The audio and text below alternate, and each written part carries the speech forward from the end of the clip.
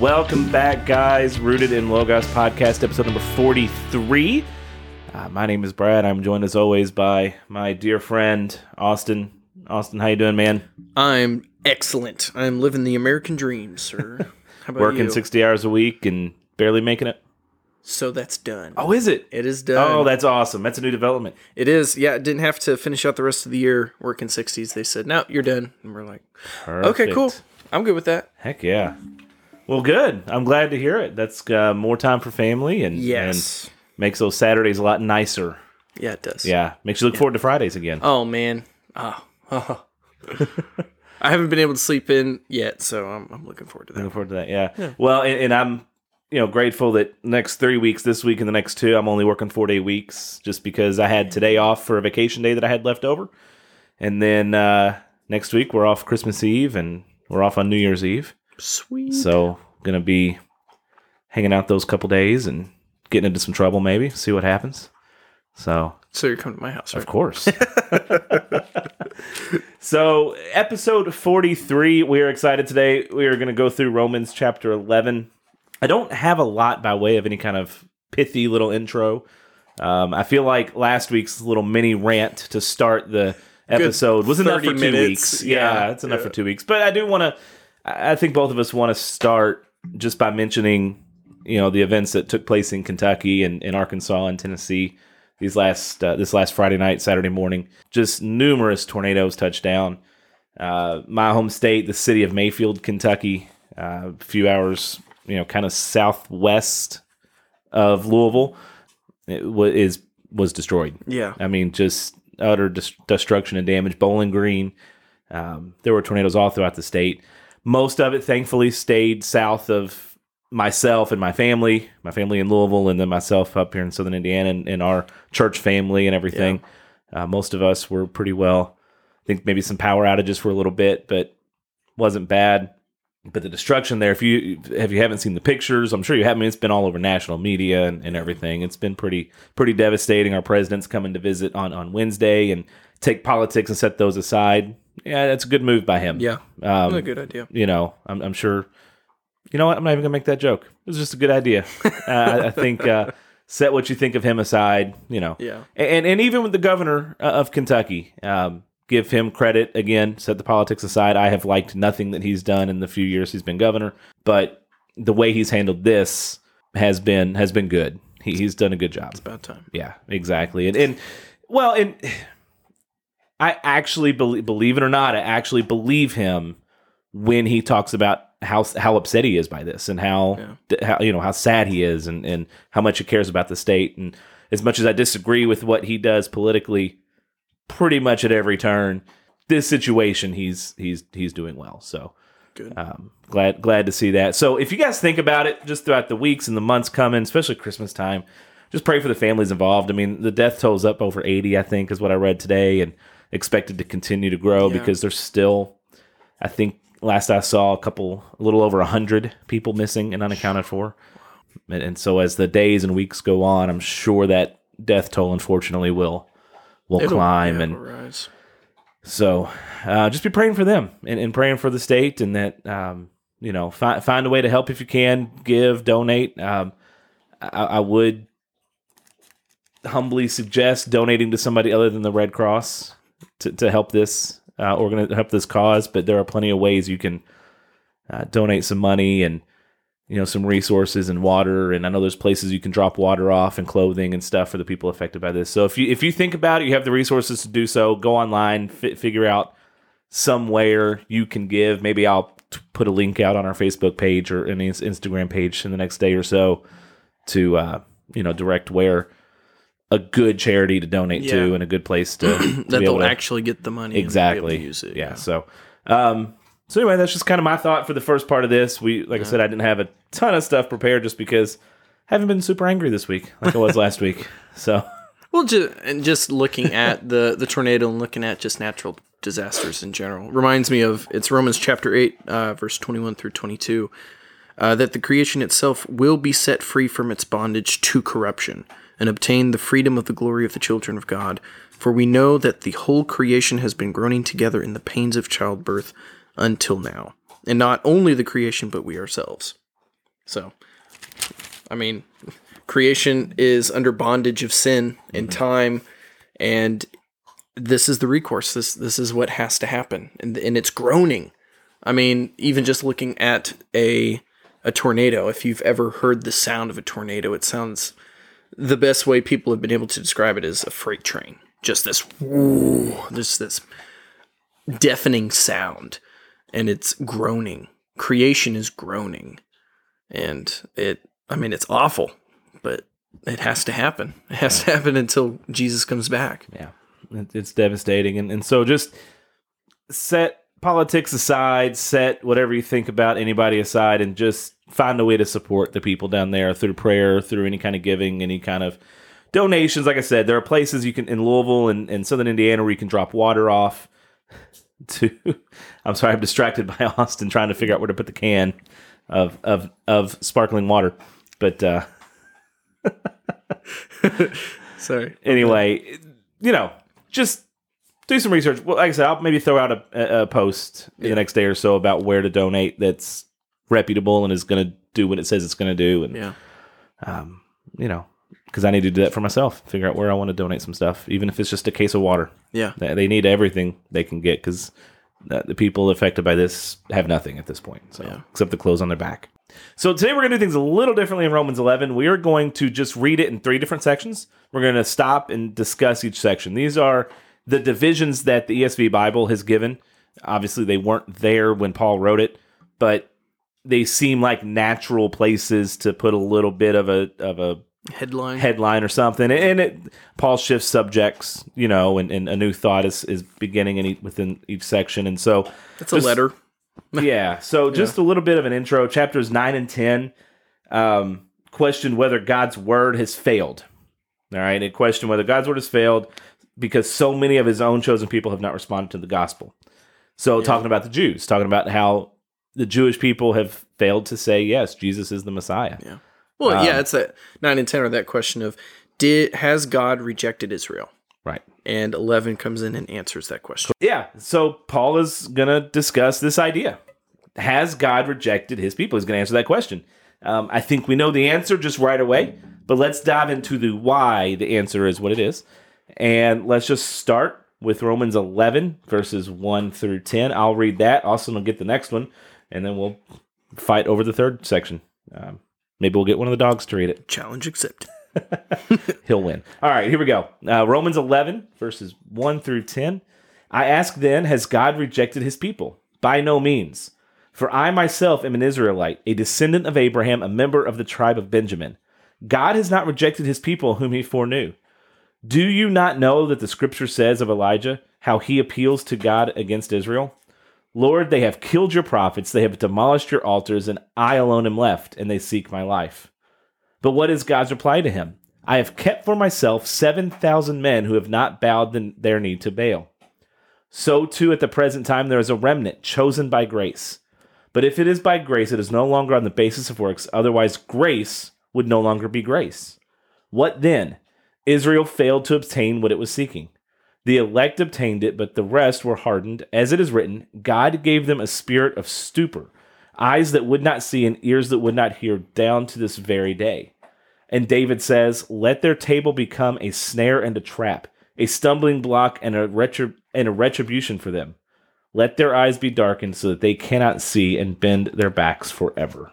So Paul jumps in immediately. Has God rejected his people?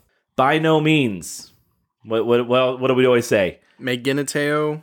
No. No. You dummies. You dummies. That is not what that is. So his initial response, of course, is automatically, emphatically, no.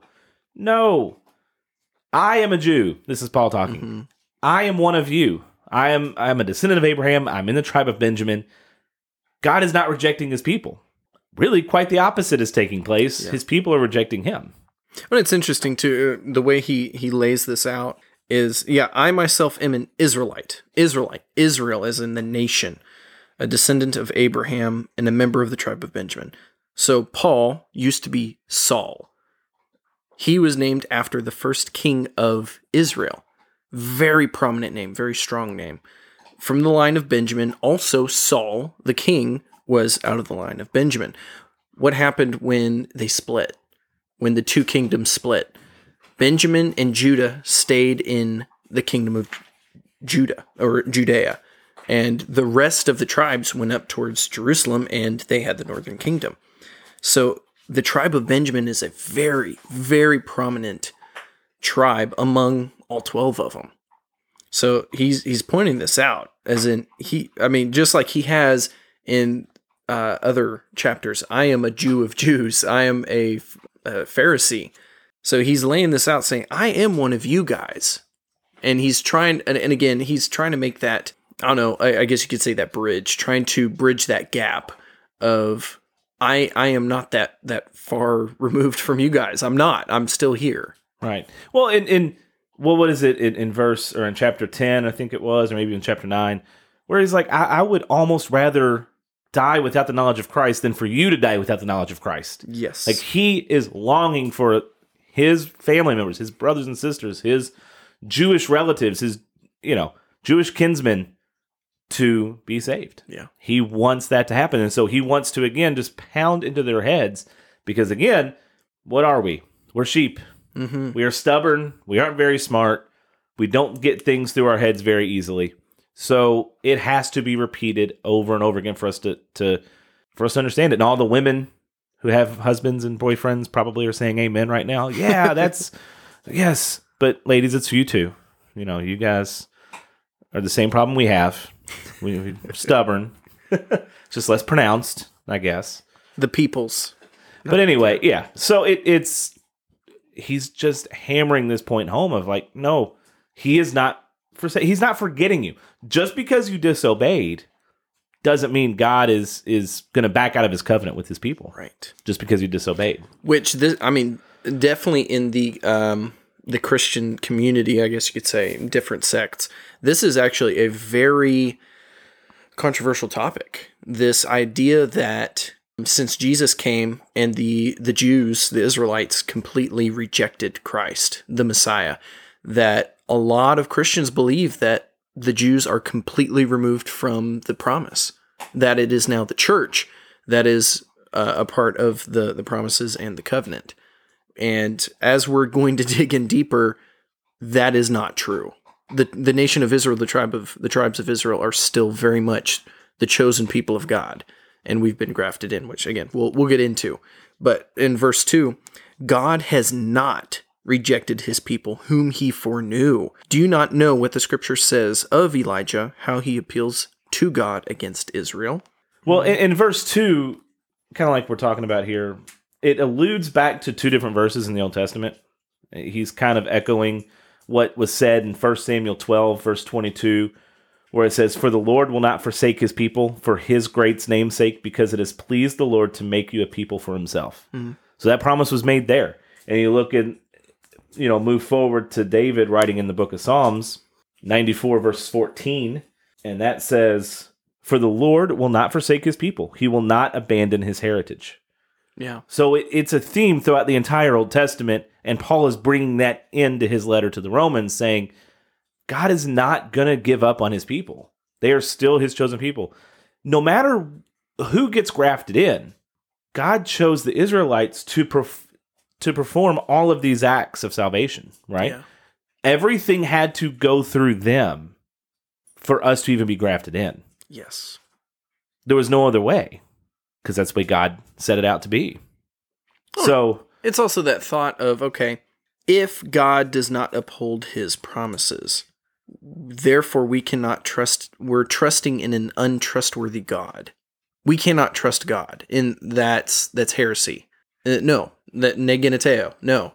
So again, in Jeremiah chapter 31, verse 35, "Thus says the Lord, who gives the sun for light by day, and the fixed order of the moon and the stars for light by night, who stirs up the sea so that its waves roar.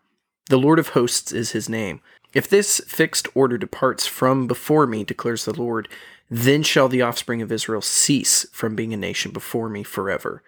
Thus says the Lord, if the heavens above can be measured and the foundations of the earth below can be explored, then I will cast off all the offspring of Israel for all that they have done, declares the Lord."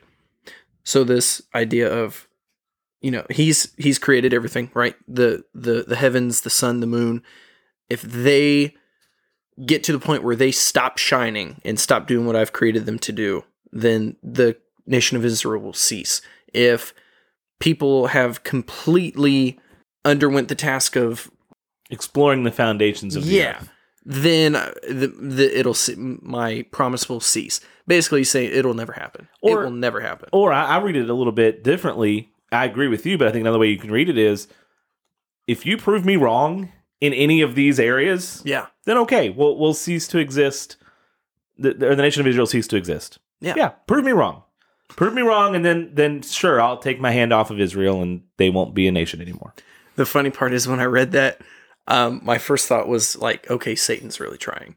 Because like all of our space exploration, right, and all that kind of stuff, trying to go out and basically proving God wrong in Jeremiah. It's not working. It's not going to happen.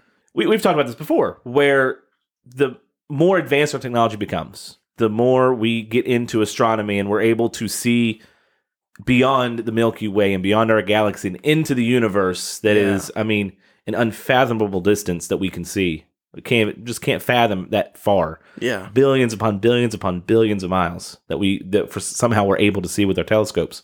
All they're doing is proving creation. Right. That's all they're doing. All they're doing is saying, man, this is orderly. There has to be there's a design here, which logic leads, there's a designer for that design.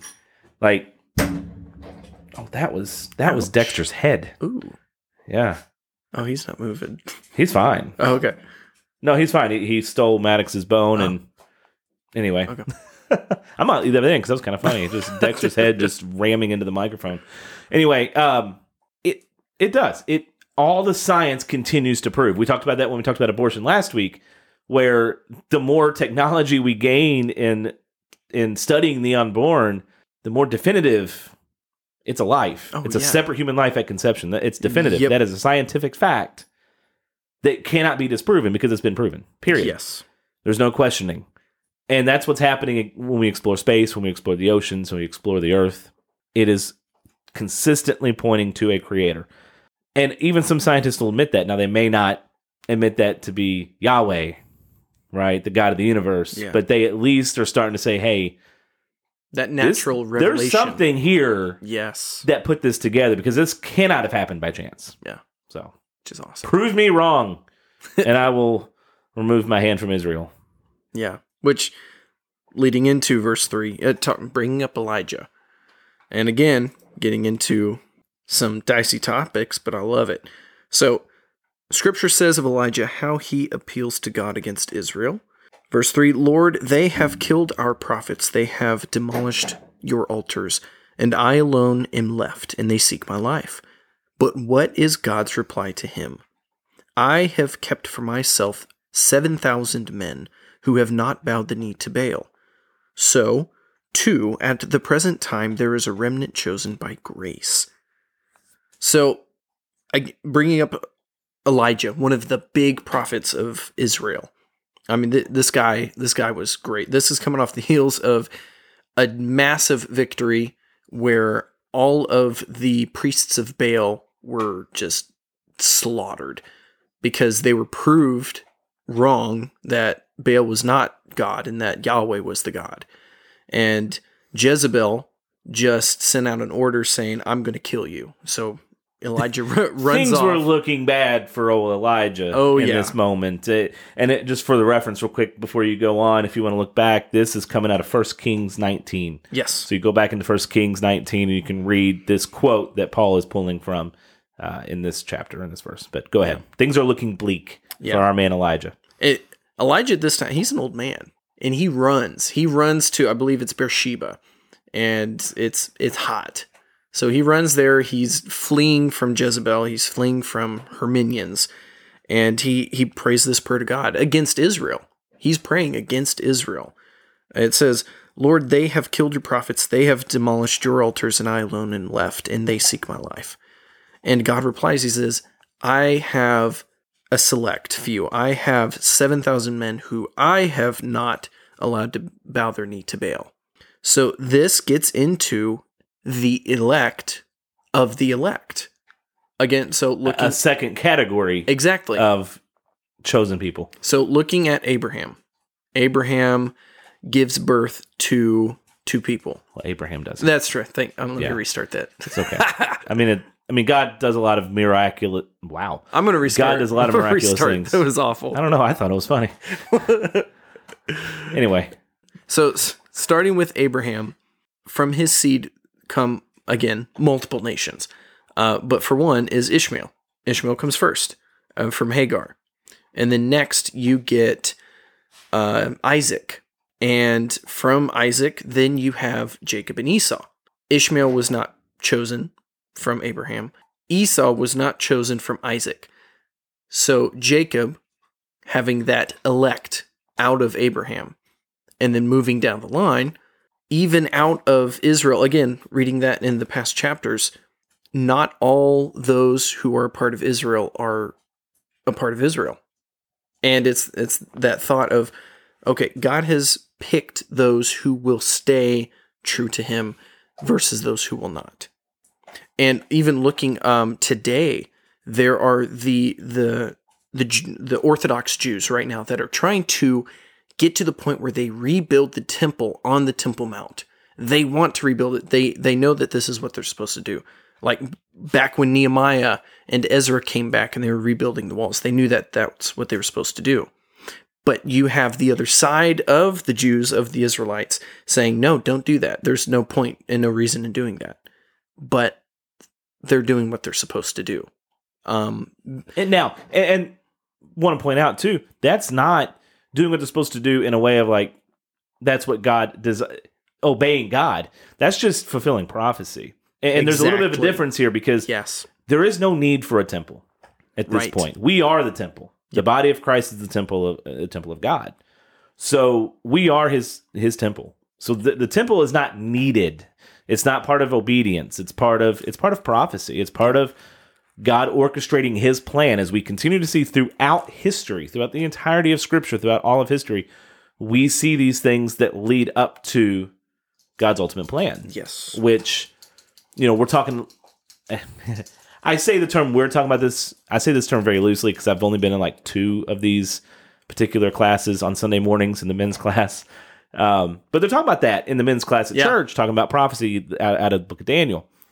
And just how everything has to happen to fit these prophecies. And we time and time again, it happens. Mm-hmm. Time and time again, God is proven faithful and proven correct and proven right in what he says is going to happen in the end. And it's going to happen. Yeah. The temple will be rebuilt on the Temple Mount, and things will get really, really bad. Yeah. Really bad. Yeah. So anyway, going back to God chose 7,000 men back when Elijah thought he was the only one left. But he said, no, there is still a remnant. There is still a select few that I have chosen to not bend their knee. And then verse 5, so too at the present time, there is a remnant chosen by grace. But if it is by grace, it is no longer on the basis of works. Otherwise, grace would no longer be grace. So even at this time, one, looking at Paul writing this letter, there is a remnant in the known world, in all of Rome and the neighboring places, that they are still true to God. Not just on like the Pharisees and the Sadducees, it's because that's what the law says, so we're going to do what the law. Right. Yeah. No, it's they truly believe in God. They believe his words and they're obeying. And looking ahead, verse 7, what then? Israel failed to obtain what it was seeking. The elect obtained it, but the rest were hardened. So that's a hard concept. It is. It goes back to God hardening Pharaoh's heart that we talked about in chapter 9. Yeah. Where God caused these things to happen. And again, why does he do that? I mean, it's a simplistic answer, but it is the right answer. To fulfill his plan. Mm-hmm. This is why it happens. I want to go back, though, real quick before we move on. And just, verse 6, I think is very important. Verse 6 says, But if it is by grace, it is no longer on the basis of works. Otherwise, grace would no longer be grace. So I don't want to skip over that, because what Paul is doing here is showing that there is a reliance on God Not a reliance on man, not on a reliance of his own abilities. It's a reliance on God to fulfill the plans that God is going to fulfill. And it's by grace. Yeah. If there's something we could do to earn it, something we could do to obtain it, it would no longer be grace. That defeats the whole definition of grace. So, real quick, I want to just look at the definition of grace that the Merriam-Webster Online Dictionary gives. And of course, in English, the word grace can mean different things. It can mean elegance. It can mean, whatever. It can be a name, right? But the very first definition of Merriam-Webster is unmerited divine assistance given to humans. Unmerited favor, even. Unmerited favor. It is this idea that nothing you can do changes the fact that you don't deserve whatever is being given to you right now. And in this case, and Paul is hammering home, that's grace. That's salvation. Yeah. You don't deserve it. You can't do it on your own. You can't do anything to get it. I love it. So Webster's 1828 version of their definition, it like you said, the free unmerited love in favor of God, it continues to the spring and source of all the benefits men receive from him. And that's it. Literally, there is nothing you can do. It is all by the grace of God. And again, that's been the theme that Paul is trying to get across to his fellow Israelites. Again, he's a Jew of Jews, that through the law, it is all based on works. You have to do this to get to this. Whereas he is saying, but if it is by grace, it is no longer on the basis of works. Otherwise, grace would no longer be grace. Right.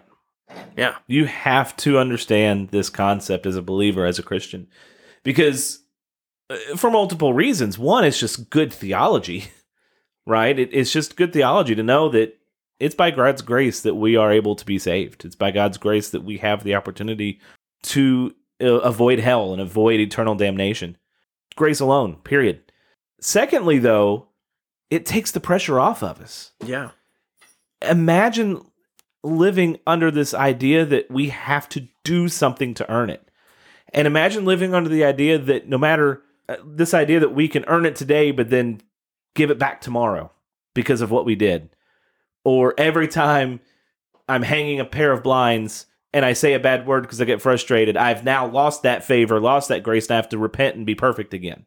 That doesn't work. That's not conducive to Scripture. That's not conducive to a healthy life. Mm-hmm.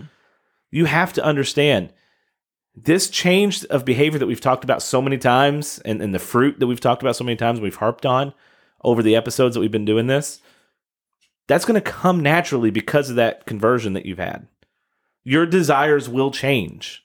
You will desire to be more like Christ. You will understand when you've messed up. Things that didn't bother you before will start to bother you because you now have Christ and the Holy Spirit inside of you saying, hey, this is not of me. Yeah. Go the other direction. That's natural. So we're going to struggle. And because we're going to struggle, knowing that it's grace is so comforting.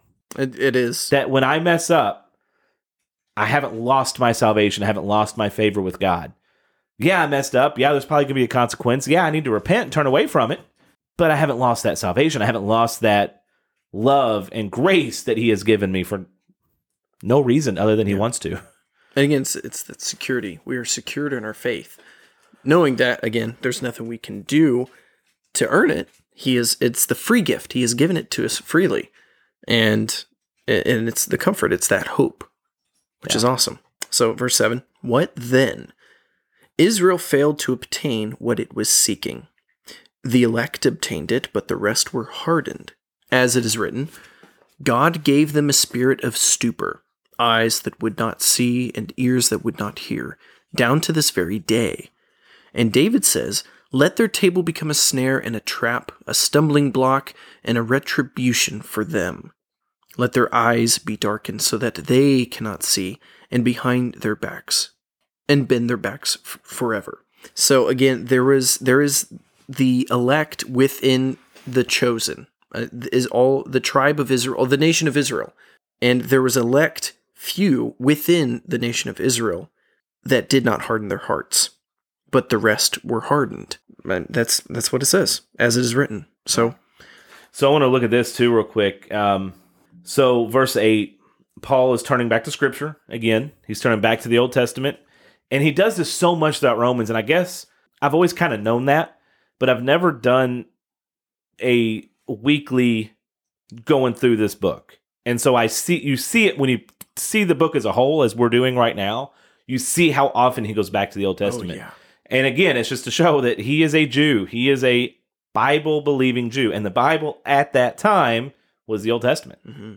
So he is going to continue to draw from the Old Testament to prove his points and to show that, hey, God is who he says he is, and Christ was who he says he was. And so verse 8, he is explaining why he believes most Jews are not responding to the gospel. So it goes back to Moses, all right? And Moses recounted all the ways that God had blessed Israel in their liberation from Egypt in the wilderness. Yet they remained stubborn in their hearts. So Isaiah, in Isaiah 29, verse 10, talks about Israel's spirit of deep sleep and confusion, okay? And it results from their phony piety and their cold hearts. This haughtiness of like, hey, I'm doing what the law says, therefore I'm good. Look at me, I'm awesome. Yeah.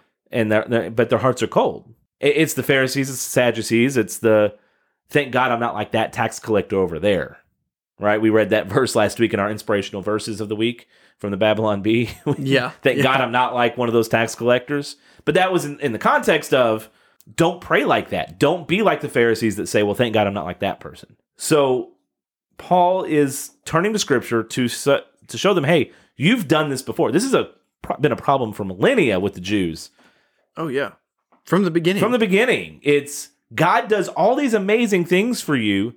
Everything he says comes true, and yet you still turn away from him. You still harden your hearts, and you still are basing it on works. Even though time and time again, he's said, no, dummy. Yeah. It's not about works. It's about your heart. So when people of any persuasion turn away from God, their powers of discernment and moral reasoning suffer. It's punitive, but it's also redemptive in that it may jolt people into repentance. Mm. So Paul is trying to wake them up, to shake them and say, hey, you need to repent. Christ is the promised Messiah. Wake up. Well, and two, looking at this, again, looking at the remnant. And I think a bad way to look at that is thinking, okay, God doesn't want the rest of them. He's just going to pick the remnant, and he just wants the rest to go to hell. And no, that's not it. It's he has allowed them to do what they want, and that what they want is to not follow him. But he, again, trusting in a trustworthy God, he is upholding his end of the covenant with Abraham, with Isaac, and with Jacob. And even to the Davidic covenant, saying that your seed will be on the throne forever, which is Jesus. And he is fulfilling his end of the covenant, the bargain, even to this day where we are now. And it is not, I've only chosen this select few, and I just don't care about them. It's, okay, even with as many of you guys have not chosen to follow me, I am going to make sure that Abraham's seed does not die off, that David's seed does not die off. Now, even after Jesus has come, the covenant still stands. Jesus, yeah, he's still on the throne for forever, but they are still his chosen people. So I think that is the way to look at it. Right. Not that he just doesn't care about them, because he does. He says, I desire all to be saved. Well, and we can go down this whole rabbit trail if we wanted to, and I might veer off for just a moment onto the trail, and then we'll slide right back onto trail. But this idea that our human nature is so depraved, our human hearts are so marred and touched by sin and tainted by sin, that, yeah, when we are left to our own free will will always be in opposition to God. Period. Yeah. Because there's nothing in me that wants to obey God from a human perspective. Fleshly desires. Our fleshly desires are so opposite. I mean, you look at, just talking to the guys for a second, and the girls too, but mainly the guys right now, because we're such visual people. I mean, as soon as you hit 12 or 13 years old, what do you start noticing? You start noticing women and girls. And not just in a, oh, hey, they're kind of cute, or, oh, hey, I like their personality. As a, whoa, look at that. It's true. Right? Yeah. It is. Yeah. And lust becomes a problem for, I guarantee you, 100% of men. Well, in today's culture, it has been just jammed down people's throat, and it has been restructured and turned into love. Right. Now, it's whenever you look at someone, oh, you fall in love with them. No, that's lust. Right. You're looking at someone with lustful intention. That's not love. But your natural inclination, as soon as puberty hits, your natural inclination is to be sinful. Yeah. Naturally. Like, no one has to teach you how to lust, right? No one has to teach you any of those desires. They're just there because our fleshly natural desires are so opposed to the way God wants us to do it that without an intervention from him, without some sort of divine intervention, we're not going to choose him. Yeah. And that's going to make some people mad that I say that, and I understand that. But read the scriptures and understand where I'm coming from here. And a lot of it is coming from Romans.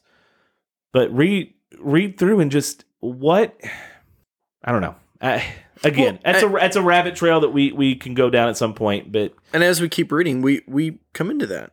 Yeah. And so, yeah, we'll pick up in verse 11. I'll go ahead and read through 24. So I ask, did they stumble in order that they might fall? By no means. Rather, through their trespass, salvation has come to the Gentiles, so as to make Israel jealous. Now, if their trespass means riches for the world, and if their failure means riches for the Gentiles, how much more will their full inclusion mean? Now I am speaking to you Gentiles inasmuch then as I am an apostle to the Gentiles. I magnify my ministry, in order somehow to make my fellow Jews jealous, and thus save some of them. For if their rejection means the reconciliation of the world, what will their acceptance mean but life from the dead? If the dough offered as first fruits is holy, so is the whole lump, and if the root is holy, so are the branches. But if some of the branches were broken off, and you, although a wild olive shoot, were grafted in among the others, and now share in the nourishing root of the olive tree, do not be arrogant toward the branches. If you are, remember, it is not you who support the root, but the root that supports you. Then you will say, branches were broken off so that I might be grafted in. That is true. They were broken off because of their unbelief, but you stand fast through faith. So do not become proud, but fear. For if God did not spare the natural branches, neither will he spare you. Note, then the kindness and the severity of God. Severity toward those who have fallen, but God's kindness to you, provided you continue in his kindness. Otherwise, you too will be cut off. And even they, if they do not continue in their unbelief, will be grafted in. For God has the power to graft them in again. For if you were cut off from what is by nature a wild olive tree, and grafted contrary to nature into a cultivated olive tree, how much more will these, the natural branches, be grafted back into their own olive tree? Definitely my favorite section out of chapter 11, talking about the grafting. Yeah, well, let's get into it. Verse 11. So I ask, did they stumble in order that they might fall? By no means. So did they stumble so that they would fall? As in, God planned them to stumble, to fall, to get rid of them. That's how I'm reading this. And it says, by no means. No, that's not what happened. Rather, through their trespass, salvation has come to the Gentiles, so as to make Israel jealous. So it's a twofold. Yes. It's God allowed those to fall away, those to not believe, those to have hardened hearts, so that the Gentiles can be saved, so that the Gentiles can be grafted in. It almost sounds like to make room for the Gentiles, and it's, if you read it in a certain way, you can almost take it as God changing his plans, but that's not what this was. Yeah. This was God's plan from the beginning. You see it all throughout Scripture, all throughout the Old and New Testament. Everything has to go exactly according to plan for it to work, and it does. Yeah, it allows the Jews or the Gentiles to then be grafted in. So it's a twofold goal: allow the Gentiles to be saved, and maybe make the Jewish people reconsider. Yeah. make them jealous so they can reconsider. Well, even looking at it as, Paul references it as a race. Long endurance racing, not sprinting, but a race. Life is a race that the goal is Christ in heaven. And looking at it as a race, here is Israel who has tripped and who has fallen in their arrogance. Just their haughtiness saying, we are the chosen people. We're it. That's it. And God allowed them to trip and fall to be passed by uncultured swine, the Gentiles. And yeah, exactly. And it says in verse 11, so as to make Israel jealous. And as we get further in, it's to wake them up and say, you're not the only ones here. I still love you guys, and I desire for you to be saved. But you need to get your head out of your butt and start paying attention to me and not yourselves. Verse 12. Now, if their trespass means riches for the world, and if their failure means riches for the Gentiles, how much more will their full inclusion mean? And that's not a question, that's an exclamation mark. That's through their failures, through their faults, the riches for the world and riches for the Gentiles. I'm thankful for that because that's me. Right. We have been grafted in because of the failures of Israel. Right. And you look at verse 12 and what Paul's kind of asking here. I think Paul's kind of saying, can you imagine how amazing it would be if the Jews and the Gentiles united under Christ? And just how amazing of a world we would live in and how incredible of a time we would have being united with the Jewish people. Oh yeah, the Jews came and said, you guys are right. Jesus is the Son of God. Right. It would be incredible. Jesus would probably come back right then and there. Just saying. Yeah, it would be incredible. So I think that's what Paul's getting at is like, hey, I mean, your triumphs helped you. Your failures helped the Gentiles. Mm-hmm. Now what happens if you guys unite? Yeah. Imagine the prosperity and the love and the effectiveness we would have for the kingdom if we were all united. Well, but we also get that picture too. How much more will their full inclusion mean? And we get that. At the end of the age, when we're in heaven, that's what their full inclusion Every tribe, mean. tongue, and nation, including the Jews, including God's chosen people. Jews and the Gentiles in heaven with each other proclaiming the name of Jesus. That's what we're looking forward to right now. Let's go. Jesus, come now. Let's go on God's timing, not so much us ending it ourselves. We're not Jim Jonesing it here. Like, let's. Oh, God. I'm praying. When Jesus, I said let's go, I feel like it could be taken a certain way, and I just want to say I'm not. Yeah, no. Jesus, come back. Yeah. Okay. Anyway, I'm a little slap happy tonight. It's fine. So anyway, verse 13. Now I'm speaking to you Gentiles, inasmuch then as I am an apostle to the Gentiles, I magnify my ministry, in order somehow to make my fellow Jews jealous and thus save some of them. So he's speaking to the Gentiles. We know that both him and Peter kind of separated a little bit, where Paul took the Gentiles. He went towards them. That was his main ministry, reaching the Gentiles, whereas Peter went towards the Jews. And they kind of kept that, even though they talked to anybody they possibly could. We know that Peter went to the Gentiles, the centurion Cornelius, and spoke to his whole family, converted his whole family. But they have this set between them to do this.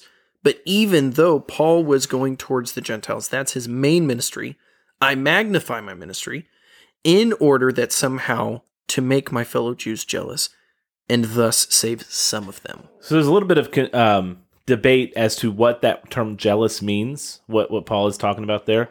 Two different kinds of interpretations. I kind of like one of them more than I like the other, but that's literally just from me saying, hey, this definition sounds better. So I could be wrong, but it could mean exactly what it says. It could mean making the Jews legitimately jealous. They're jealous of seeing the Gentiles being grafted in and seeing their abundance and their happiness and their joy and their passion. And they're jealous of that. And they're like, okay, well, maybe there's something to this because they are prospering under this, right? And they are now a part of according to Paul, a part of us, and they seem happier, right? So there's like a legit jealousy there of like, wow, I want what they got. Okay. There's also an interpretation that says he means more of a zealous would be a better word, where the Jews would wake up and say, man, God is worthy of our worship, our adoration, our zeal, our full commitment, even if that means proclaiming Christ as the Messiah. And if that's what that means to gain that full zeal and that full joy, well, then we need to do that. Because I want to be zealous. I don't want to be complacent. I don't want to rely on my works. I don't want this. I don't want that. I want to be zealous for God. And if that means accepting Christ, then that's what we'll do. And so I think those are the two possible scenarios there. I kind of like the zealous route a little better. It does seem a little more fitting. But, I think either interpretation, I don't think you're super in the wrong. No, the Greek word... Because the goal's the same, right? Yeah. The Greek word is peredzelo. And it is to provoke to jealousy. I make jealous, provoke to jealousy, or provoke to anger. And yeah, it's that thought of get them so angry at even almost themselves. Like to open their eyes to see what they've been doing wrong. And right there where Paul says, and to thus save some of them.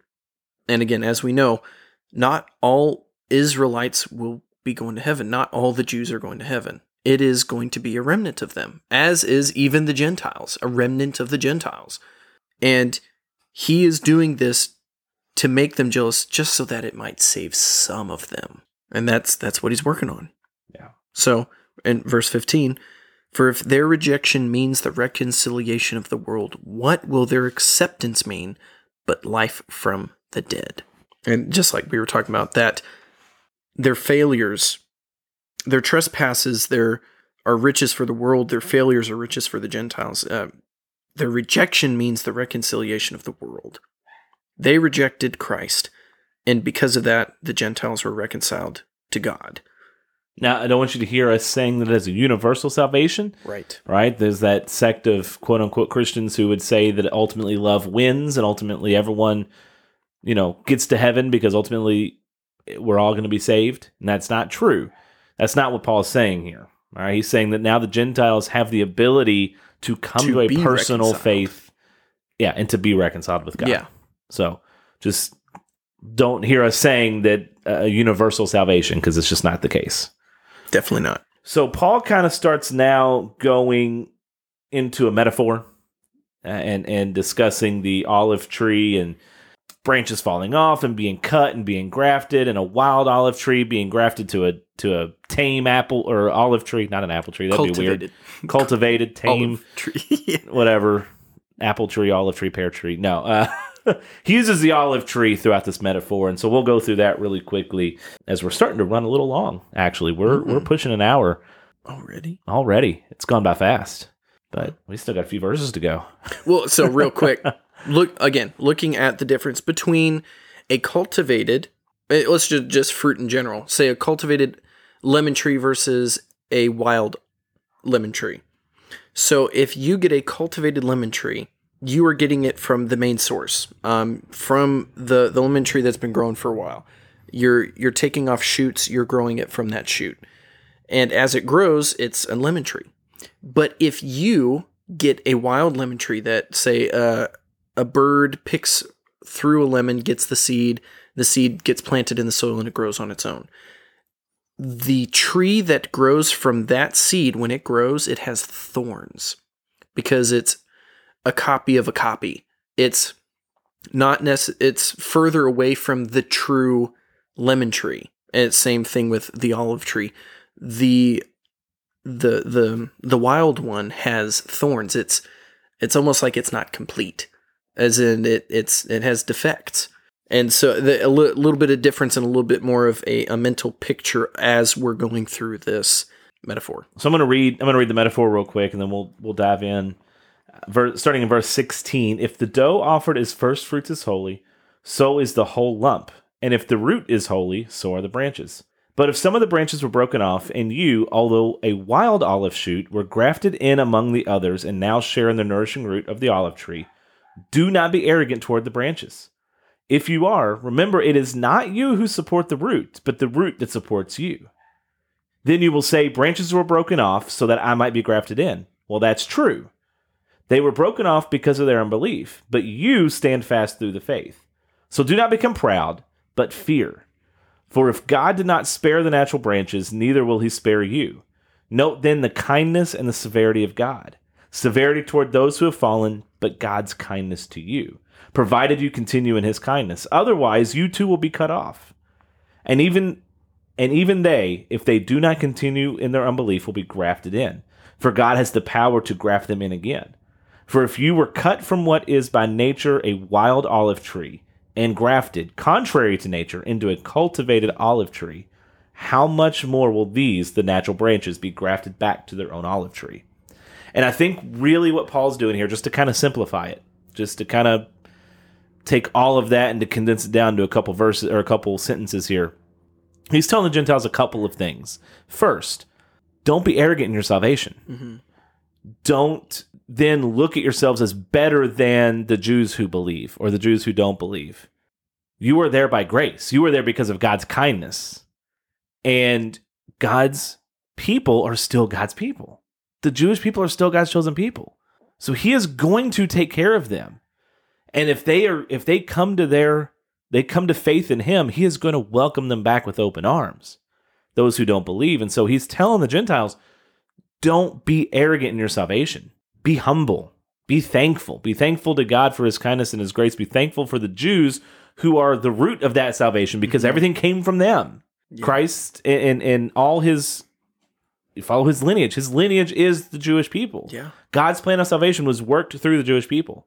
So Jesus was a Jew. Jesus was a Jew. Yeah. So do not be arrogant in your salvation and think you're better than the Jews and think you're better than this, that. You're not. You are there because of grace. Mm-hmm. And you're there because the Jewish people existed. That's why you're there. Yeah.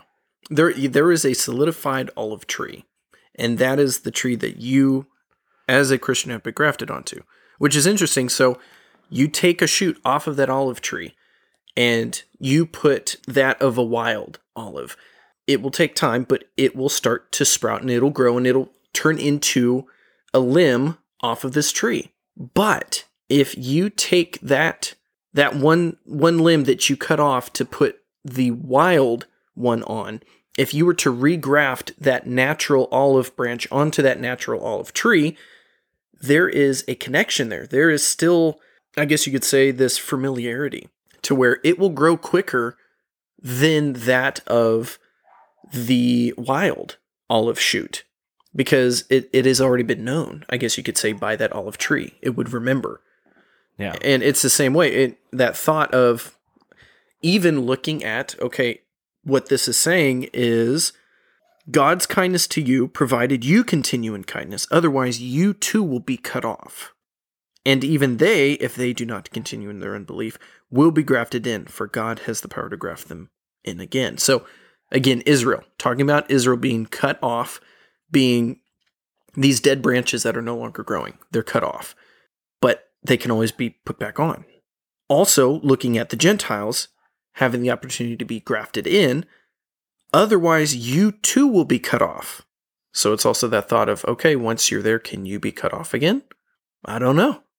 It really doesn't say a whole lot much to that, but again, Paul is talking about your arrogance. Do not become arrogant in your salvation. Do not think yourself haughtier than those branches that were already there because you've taken their place. So that it's a thought. That's where a lot of that mentality of you can lose your salvation, I think, comes into play. And I think, genuine salvific faith perseveres. Mm-hmm. Genuine faith perseveres, and God will deal quickly and swiftly with those who reject him. And I think that's what he's saying in these verses. He's saying, I'm going to deal with those who reject me in a quick, swift way. Yeah. You won't even have time to sprout on this tree. Exactly. Yeah. And that, to me, alludes back to the parable of the four soils. Yep.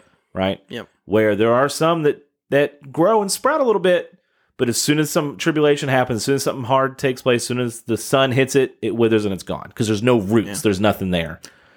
which it gets into a little bit more dicey. So getting into, I don't even know if we want to go there. This is a big rabbit trail. We don't have a ton of time for rabbit That's trails, true. but I'm curious what your rabbit trail is. So predestination. Okay.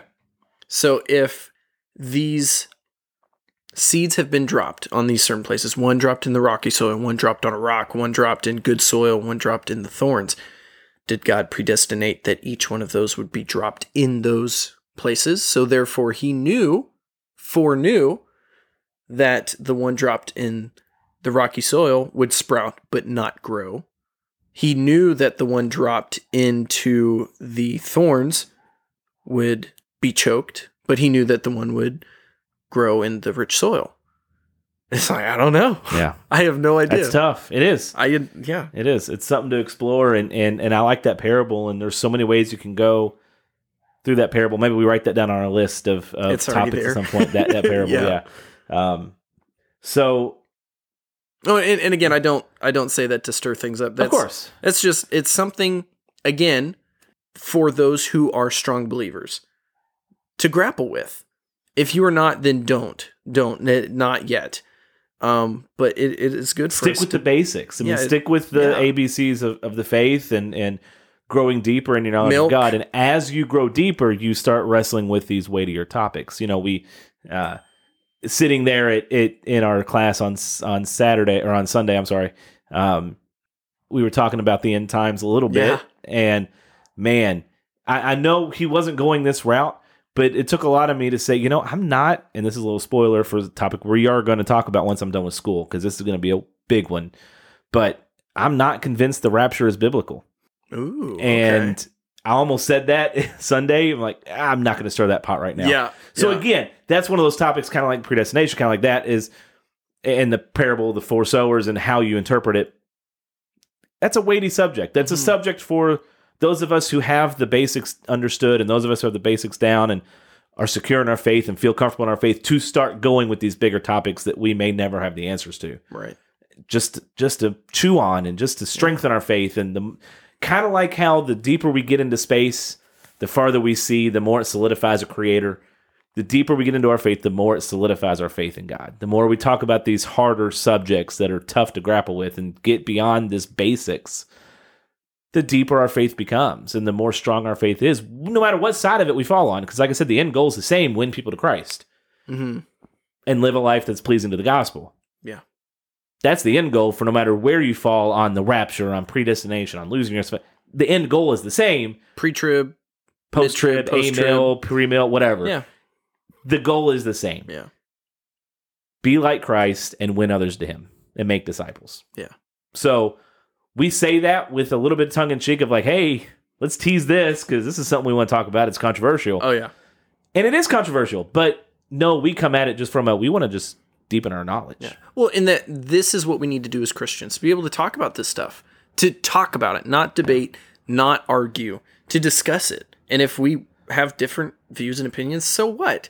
These secondary issues that are out here. That's fine. Yeah. Who was it that said there's that kind of bullseye of the core things? There was somebody in the class that said that said there are these core issues that we have to agree on. Jesus Christ, the Son of God. Yes. Yep. We are sinners. We deserve hell. We don't have to get it because of grace, so on and so forth. Those are core things that we have to believe. But then there are this outer ring of like, okay, these are important, but not salvation. And then there's this third ring, I think, of like big topics that really don't affect your salvation one way or the other. It just is topics to talk about and figure out what we believe. And it's great to be able to discuss those. So we just finished verse 24 about the olive branches and all that. We just talked about that. And I think because of time, we're pushing about an hour for this episode. So I think because of time, we are going to go ahead and stop here. We are going to finish next week verses 25 through 36 because I'm sitting there looking through it and I'm like, man, there are so many things I want to say about this and so many points I want to bring out. Yeah. And it's another one of those. There's a few phrases in there that can be a little confusing that I feel like we need to shed some clarity on. So to give it the time it deserves, we're going to actually go ahead and stop here. We're going to dive into it next week. We're going to have a second topic next week as well. We're going to talk about Christmas because next week will be our Christmas episode. And so we're going to have little dual topics next week on our episode of Rooted in Logos. So we'll have the last part of Romans 11.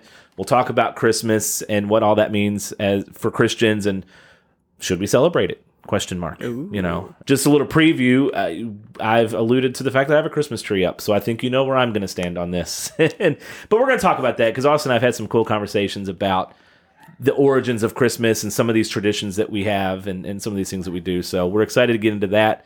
We're excited to finish Romans chapter 11 because it is such a rich chapter. And like I said, we want to give it the time it deserves and not rush through these last 10 or so verses. Yeah. Because that's Agreed. Not what we should do. So, guys, thank you so much for listening to this episode, this first part of Romans 11. We're very excited to continue and finish this up. I'm excited to finish Romans and kind of start moving on to some other things. Mm-hmm. I love the book of Romans, don't get me wrong, and I'm excited to get through the rest of it, but I'm just excited for just kind of some of the ideas that we're starting to have as to what we want to talk about and do, and see what else God has for us. See what else God has for us, because, the sky's the limit. So, right? At least in my mind it is. The Bible's the limit. So, if you think about it, guys, again, pray for those in Kentucky and throughout the Midwest that have been affected by the storms this weekend. Pray for us as we continue to move towards, where we want to go with this and what we want to do in the new year coming up. New year, new me. Woo! No, not that. But we're excited to keep going. So pray for us. Pray for those affected. Find a way to give. Find a way to donate. Like us, subscribe us, find us on Instagram, Facebook.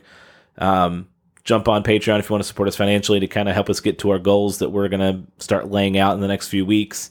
And give us a 5-star review on Apple because we need some of those. Yeah, we'd appreciate We've kind of been stuck on like 17 for a long time. Oh, that's more than I thought we had. So yeah, cool. So no, it's going good. I like it. But just keep reviewing us if you can. Give us 5 stars. If you don't want to give us 5 stars, just don't review it because we don't need any of that negativity here. Okay.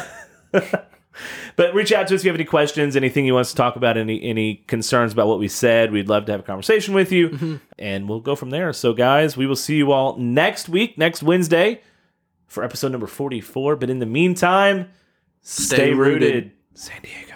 Thank you for listening to our show. If you enjoyed what you heard, like, subscribe, and leave a 5-star review. You can find us on Apple, Google, or wherever else you listen to podcasts. Also, connect with us on Facebook, Instagram at Rooted in Logos Pod, or even on our website, www.rootedinlogospod.com. And if you want to support us financially, visit us at patreon.com/rootedinlogos.